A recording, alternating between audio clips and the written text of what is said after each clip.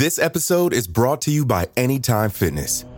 Forget dark alleys and cemeteries. For some, the gym is the scariest place of all, but it doesn't have to be.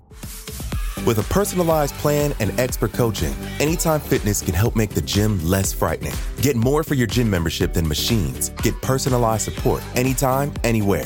Visit AnytimeFitness.com to try it for free today. Terms, conditions, and restrictions apply. See website for details. This episode is brought to you by Visit Williamsburg. In Williamsburg, Virginia, there's never too much of a good thing. Whether you're a foodie, a golfer, a history buff, a shopaholic, an outdoor enthusiast, or a thrill seeker, you'll find what you came for here and more. So ask yourself, what is it you want? Discover Williamsburg and plan your trip at visitwilliamsburg.com. Hi, I'm Blair. Want to hear something scary? Join me as I read the creepiest urban legends, folktales, and ghost stories that I learn on my travels around the world and that we receive from listeners like you. But only if you think you can handle it. Listen on Spotify or wherever you get your podcasts.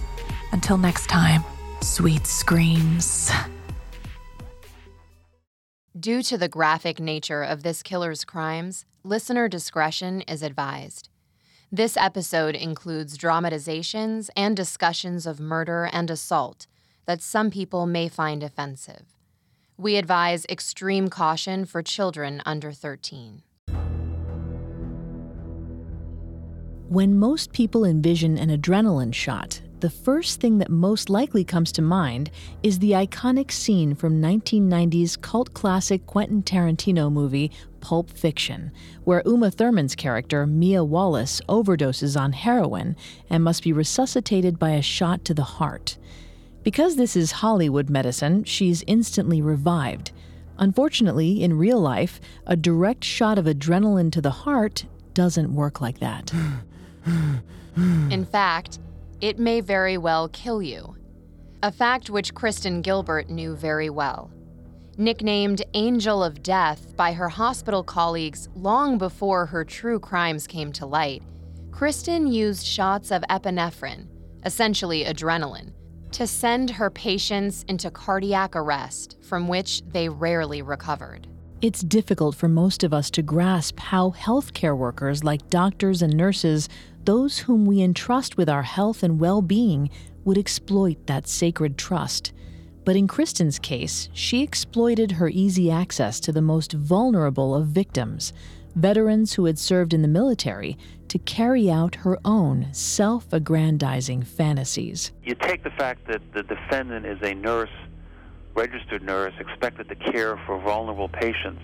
The fact that, as the indictment alleges, she would murder them in their beds is itself shocking. She betrayed that most fundamental tenet of the doctor-patient relationship: do no harm.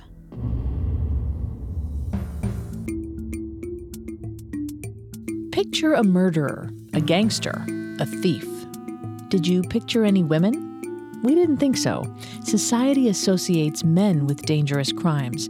But what happens when the perpetrator is female? Every week, we examine the psychology, motivations, and atrocities of female criminals. Hi, I'm Claire. And I'm Vanessa. And you're listening to Female Criminals. Today, we continue to delve into the life of Kristen Gilbert, the notorious Angel of Death of 1990s Massachusetts.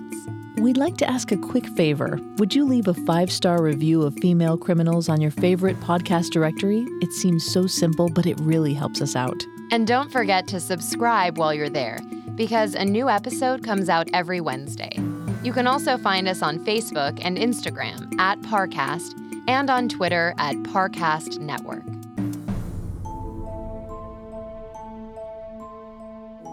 Kristen Gilbert was a nurse at the Leeds Veteran Affairs Medical Center in Massachusetts from 1989 to 1996. She was convicted of murdering 4 of her patients during those years and attempting to murder 2 more, but it's suspected that she may have played a role in as many as 40 deaths. She would inject epinephrine into these veterans' IV bags and wait for it to cause heart attacks, all to impress her boyfriend with her amazing nursing skills. In part 1, we talked through Kristen's childhood and nursing education, her relationships with husband Glenn Gilbert and boyfriend James Perot, and her murders at the hospital. Today, we'll be discussing how Kristen got caught, including her on-again, off-again confessions to both of her former lovers, as well as her trial and sentencing. John Wall was one of the nurses to discover a number of empty epinephrine ampules in the needle disposal bucket on January 22, 1996. Wall was a friend of Kristen Gilbert's ex-husband, Glenn. He was well aware that Kristen had been cheating on Glenn with hospital security guard James Perot back in 1995. She tried to cover for it by saying that she had to work late, but Wall and other nurses knew her secret. So John Wall already had an unfavorable view of Kristen's character, but being capable of infidelity is considerably different from committing murder. Wall and the other two nurses who suspected Kristen, Kathy Ricks and Renee Walsh, didn't alert the authorities right away, afraid they didn't have enough proof. And unfortunately, they mishandled the evidence, so the empty drug vials were only considered circumstantial evidence, not hard evidence. They discovered that 135 ampules of epinephrine had been delivered to the hospital, but no doctor on staff had ordered that amount. They also found that, of that order, 80 epinephrine ampules were missing from the hospital storage room and totally unaccounted for between August 1995 and February 1996. But none of the many patients who had died so suddenly had been prescribed epinephrine, and all had healthy hearts before Kristen paid them a personal visit. The three nurses reported 29-year-old Kristen almost a month after their discovery of the empty vials, on February 17, 1996. They held her responsible for the high death rate to hospital management, which kicked off a police investigation. The hospital administration could no longer turn a blind eye to the broken vials of epinephrine, not with the flood of medical emergencies and fatalities occurring almost entirely during Kristen's shifts. Her name was on 75% of the emergency codes called and 50% of the deaths in the 7 years she worked at Leeds Veterans Affairs Medical Center. It was time to launch a criminal investigation. Only a day later, on February 18, 1996, Kristen, unaware that she had just been reported by her colleagues, killed the last of her known victims. Edward Squira was a 69-year-old World War II veteran who was being treated at the VAMC for alcoholism. Kristen slipped into his room and killed him, not with her favored drug, epinephrine, but with an overdose of ketamine, a hallucinatory medication. Ketamine is sometimes used to treat chronic pain, and it's often used as an anesthetic or a sedative.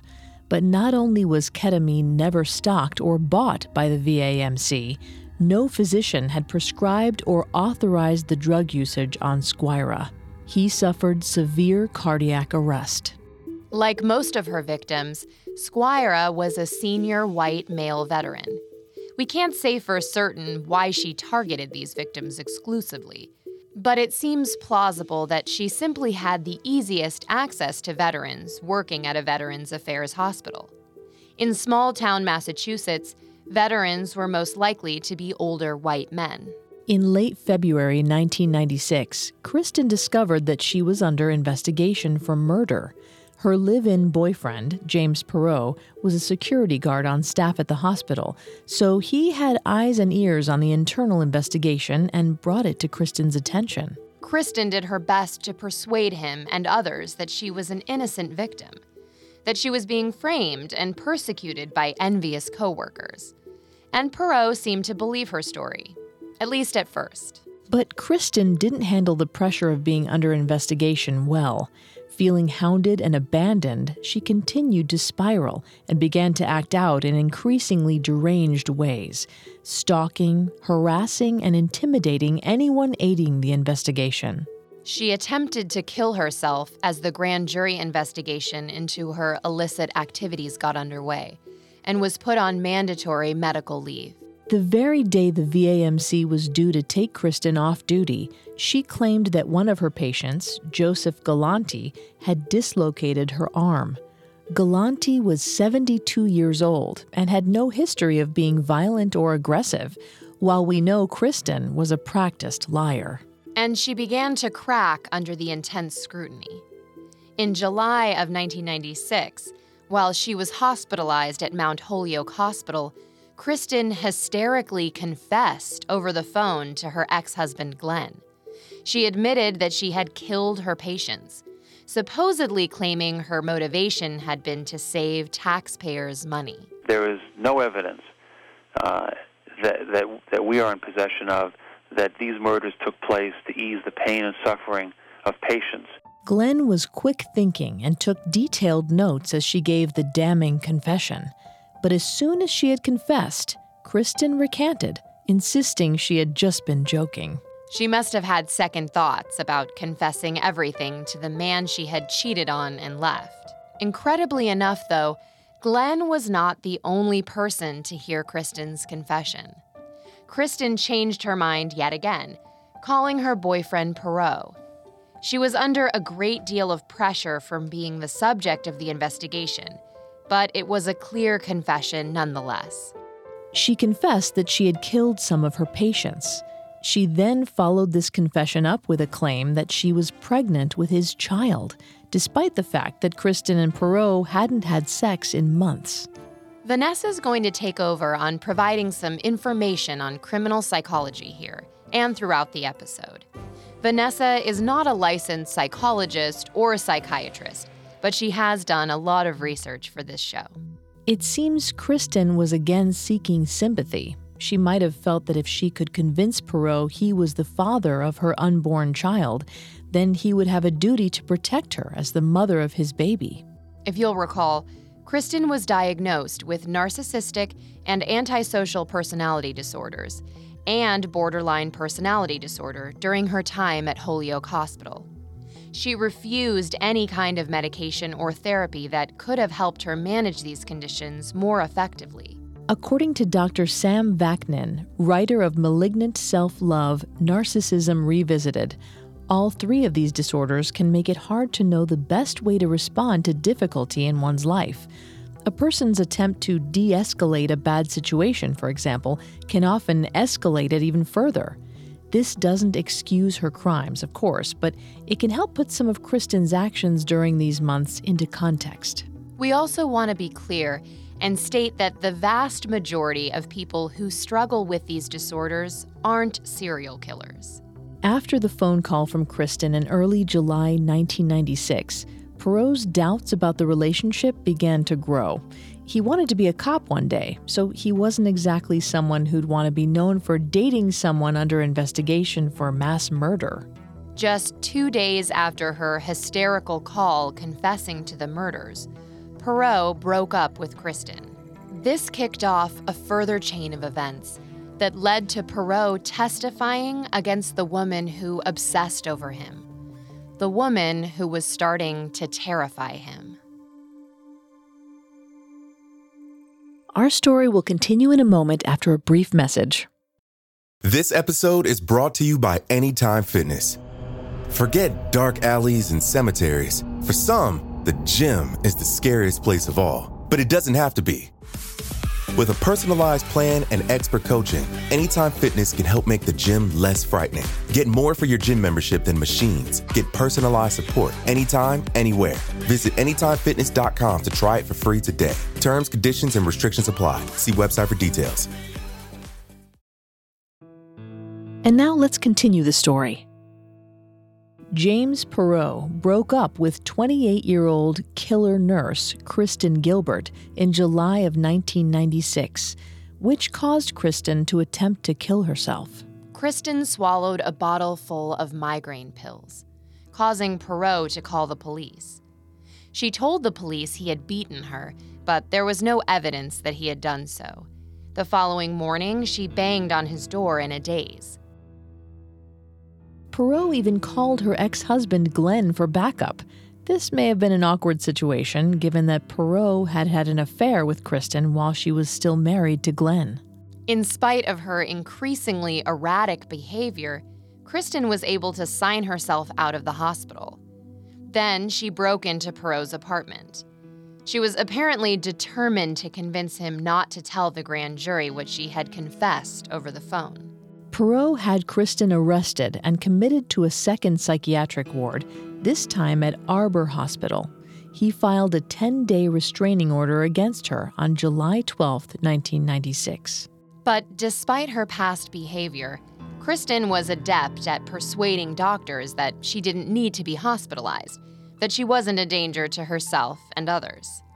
According to one of the doctors who examined her mental state that month, she had persuaded them that she, quote, does not have any symptoms of depression, self-destructive thoughts, no psychotic disorder, no delusions, and there's no need for the patient to be hospitalized, end quote. She was released yet again on July 15th. Perot denied her demand for him to give her a ride home, as his restraining order against her was still in effect. Her neighbor, Samantha Harris, offered to pick her up from the hospital, having no idea that Kristen was under investigation for murder, as it wasn't yet public knowledge. But Kristen tried to insist that Perot would be the one to pick her up instead, refusing to acknowledge that he had broken off their relationship. Kristen's threats and pleas to Perot proved to be in vain, as on July 16, 1996, he testified against her before the grand jury. He explained how Kristen would harass him with incessant phone calls, including the one in which she confessed to murdering patients by injecting them with epinephrine, inducing cardiac arrest. According to Perot, she said, quote, "You know I did it. I did it. You wanted to know. I killed those guys." End quote. She had even bragged that epinephrine was near impossible to detect due to its quick breakdown in the body. The grand jury was an exhausting slog for Perot. He was interrogated by prosecutors about the emergency codes at the VAMC that Kristen had called in, and about his affair with her. They wanted to know how often she was the sole nurse present when emergency codes were called. In one instance, she had evidently called 22 of 30 code blues that occurred while she was on shift. Perot defensively pointed out that according to VA hospital rules, a hospital police officer like himself had to be present during all medical emergencies. Kristen had surprised him with how calmly she had handled emergency situations, though it now seemed likely she had caused many of them herself. While her former lover was on the stand, Kristen swallowed 60 aspirin and was committed to Cooley-Dixon Hospital for psychiatric evaluation. Investigators would later find the notorious 1980s Guide to Suicide, Final Exit, in the house Kristen had once shared with Glenn. She continued calling Perot from the facility, unable to accept that he now wanted to cut ties with her. One of the doctors, who admitted her for psychiatric evaluation, took note that Kristen gave, quote, contradictory statements to various people about her intentions, particularly around suicide, end quote. She told one of the hospital psychiatrists that she claimed she was, quote, not intending to kill herself, but simply seeking attention, end quote. Of course, we are in no way suggesting that those who self-harm or try to kill themselves do so to garner sympathy and attention in the majority of cases. But in Kristen's case, based at least partially on this admission, it seems likely. But despite his damning testimony and the restraining order he'd placed against her, Perot was having difficulty staying away from Kristen entirely. He visited her almost daily while she was hospitalized, answering her questions about the grand jury. He even picked her up when she was due for release on July 23, 1996, just a week after his testimony before the grand jury. Whatever his reason may have been, Kristen was pleased he was back on her side. When he dropped her off at home, though, they found police with a search warrant overturning her house. The police confiscated Kristen's notebook, which contained notes about the friends and colleagues she had interrogated about the murder investigation in an attempt to figure out who would be called against her in a trial. She had 2 lists, one of friendly witnesses and one of unfriendly witnesses, keeping tabs on everyone involved in the case. On August 15, 1996, Glenn requested that police search his kitchen pantry, which Kristen had kept stocked. Up until this point, he had been reluctant to help the investigation of his former wife, but it seems that something changed his mind. He had taken their sons on vacation at some point during the summer, leaving his father to house sit in their absence. When they returned, Glenn's father told him Kristen had stopped by and aggressively tried to gain entry to the house, specifically eager to get inside the pantry. Inside, investigators found a dog-eared copy of The Handbook of Poisoning, which she had swiped from the ICU. They also found a white powder that would be identified as acepromazine. It was a veterinarian tranquilizer Kristen had stolen from a veterinary clinic she had visited on multiple occasions in 1995. The evidence was mounting against her, and Kristen was running out of time.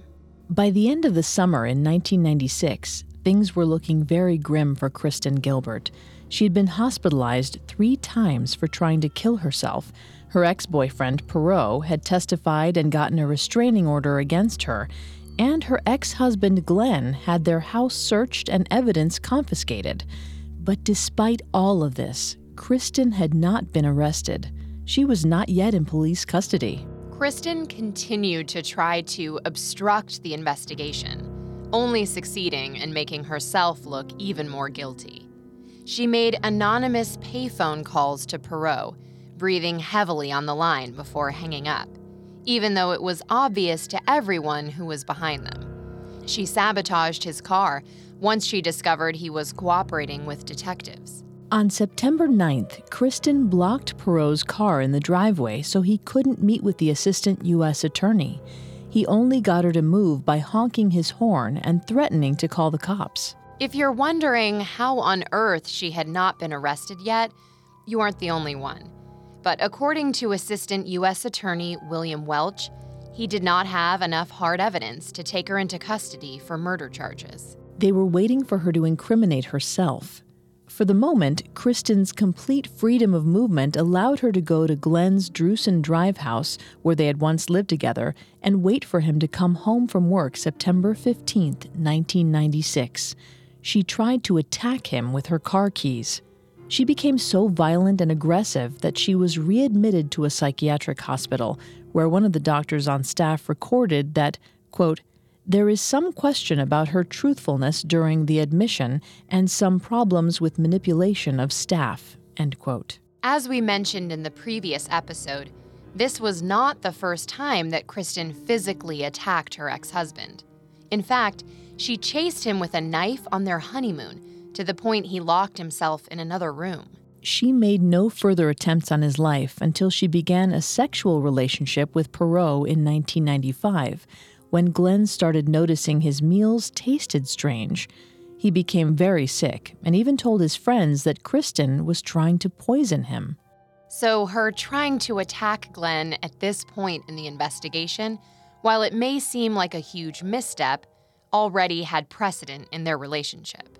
Each of her former colleagues who had been interviewed by the police also found their property vandalized, with Kristen keying their cars and slashing their tires.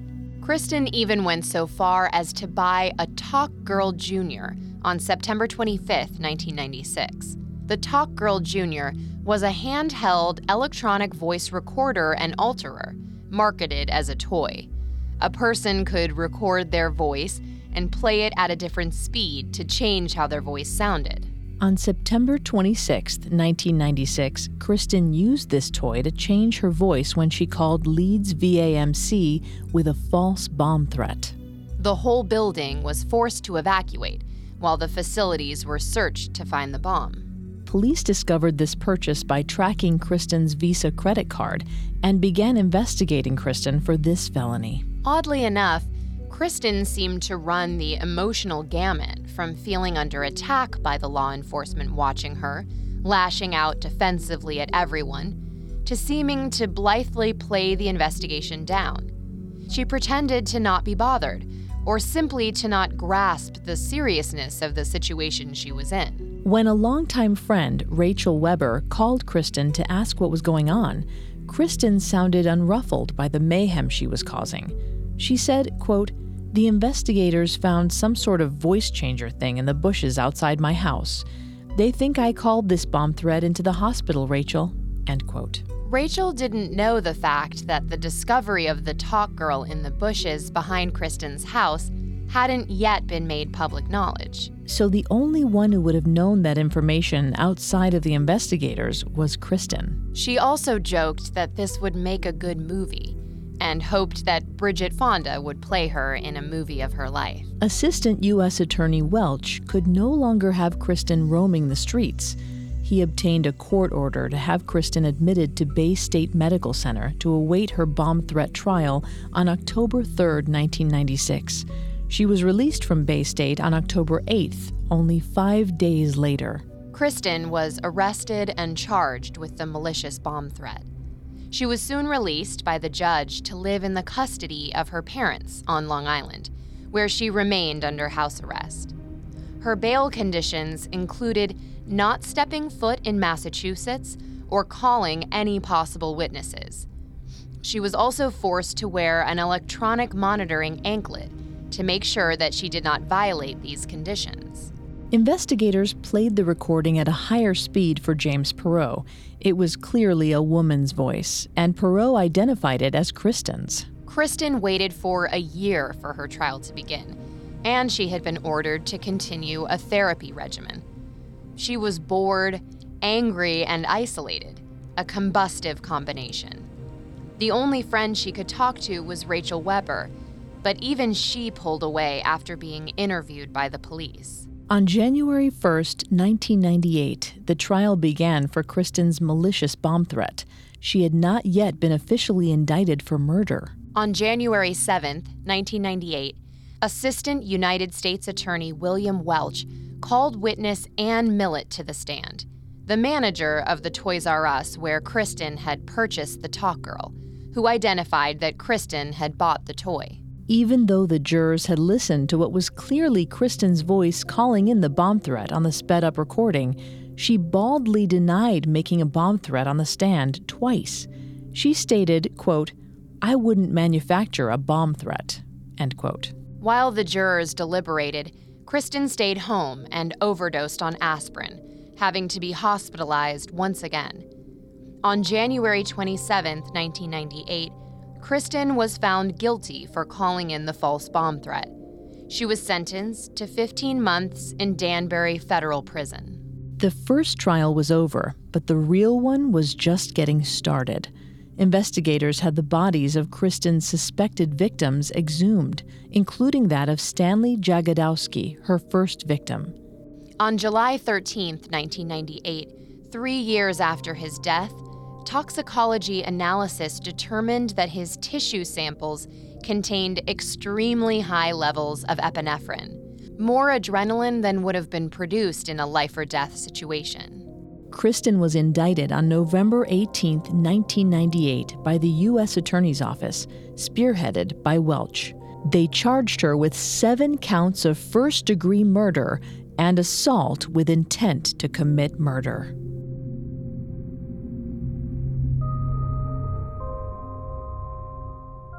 We'll return to our story in just a moment. And now, back to female criminals. 31-year-old Kristen Gilbert was charged with murder and assault with intent to commit murder on November 18, 1998. At least 4 men were dead, all of them veterans who had been treated at the hospital where she had worked as a nurse, and it was believed to be by her hand. These patients were veterans who had served their country and who were in the medical facility, the VA facility, in part to receive care, medical care, as a result of their service in the military. It makes it even more shocking almost incomprehensible. Because her crimes were committed on state-owned property, as all veterans' hospitals are, they could pursue the death penalty, which would have resulted in her receiving a lethal injection. Ironic, considering that Kristen's favored method of murder was in giving lethal doses of epinephrine to her patients. For her murder trial, Kristen was represented by well-known defense attorney David Hoos. His strategy in defending her was to place the blame for the missing epinephrine stock on nurse John Wall and his girlfriend, Bonnie Blesko, both of whom were revealed to have been hard drug users at the time of the murders.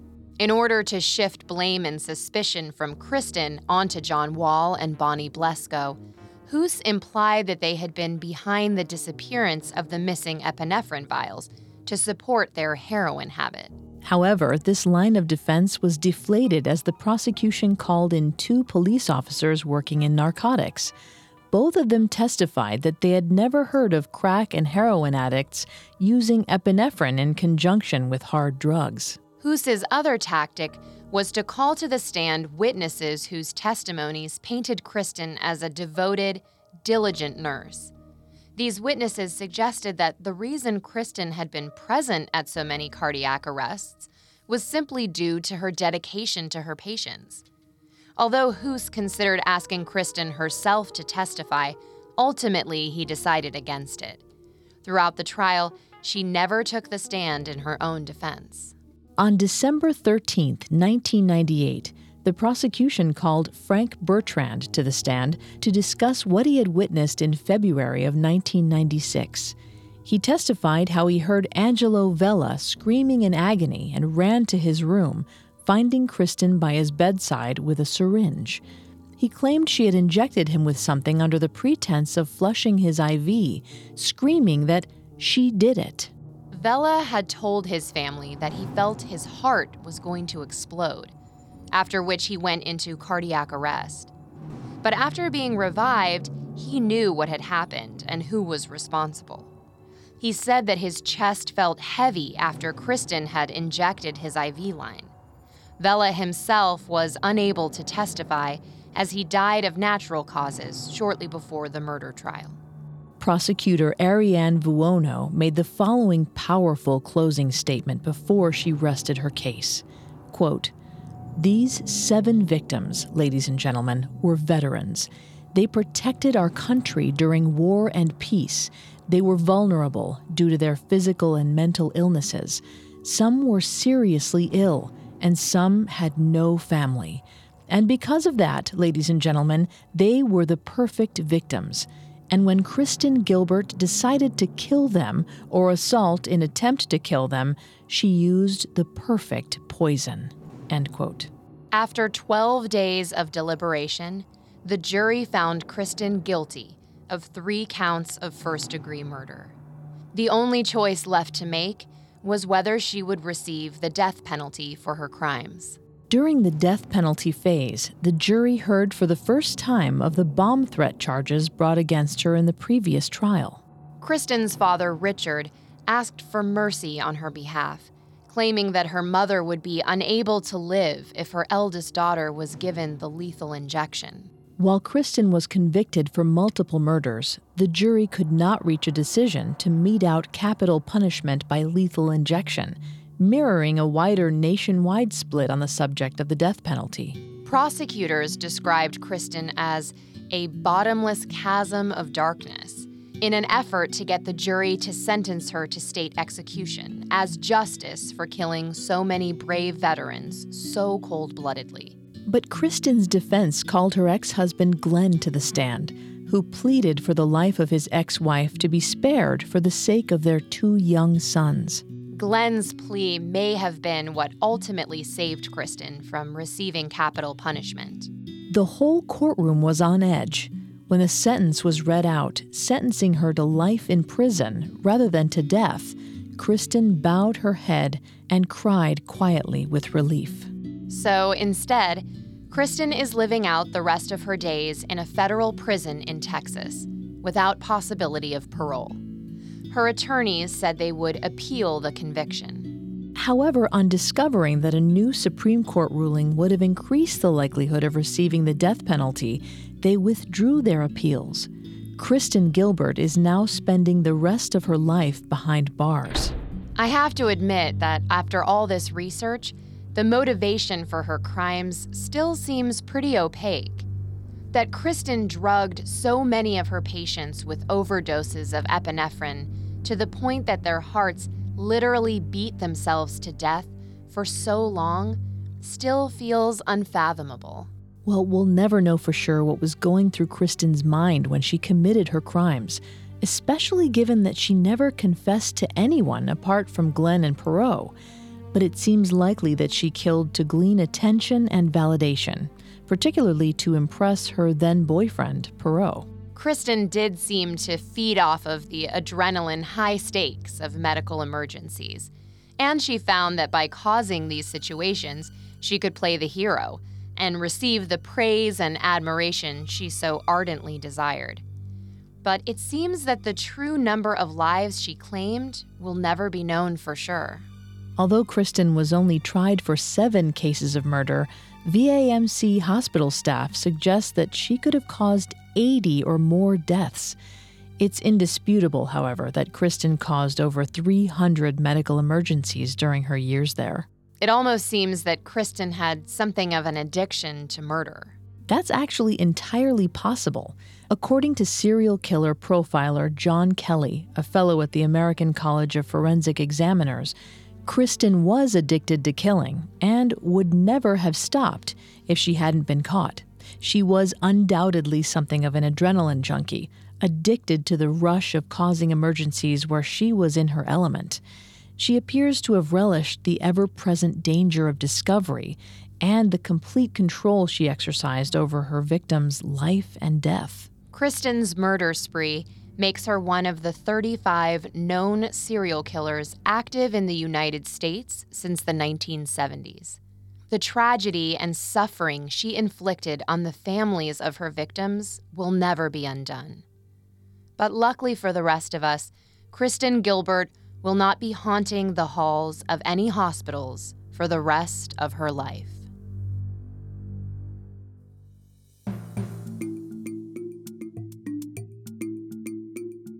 Thanks again for tuning in to Female Criminals.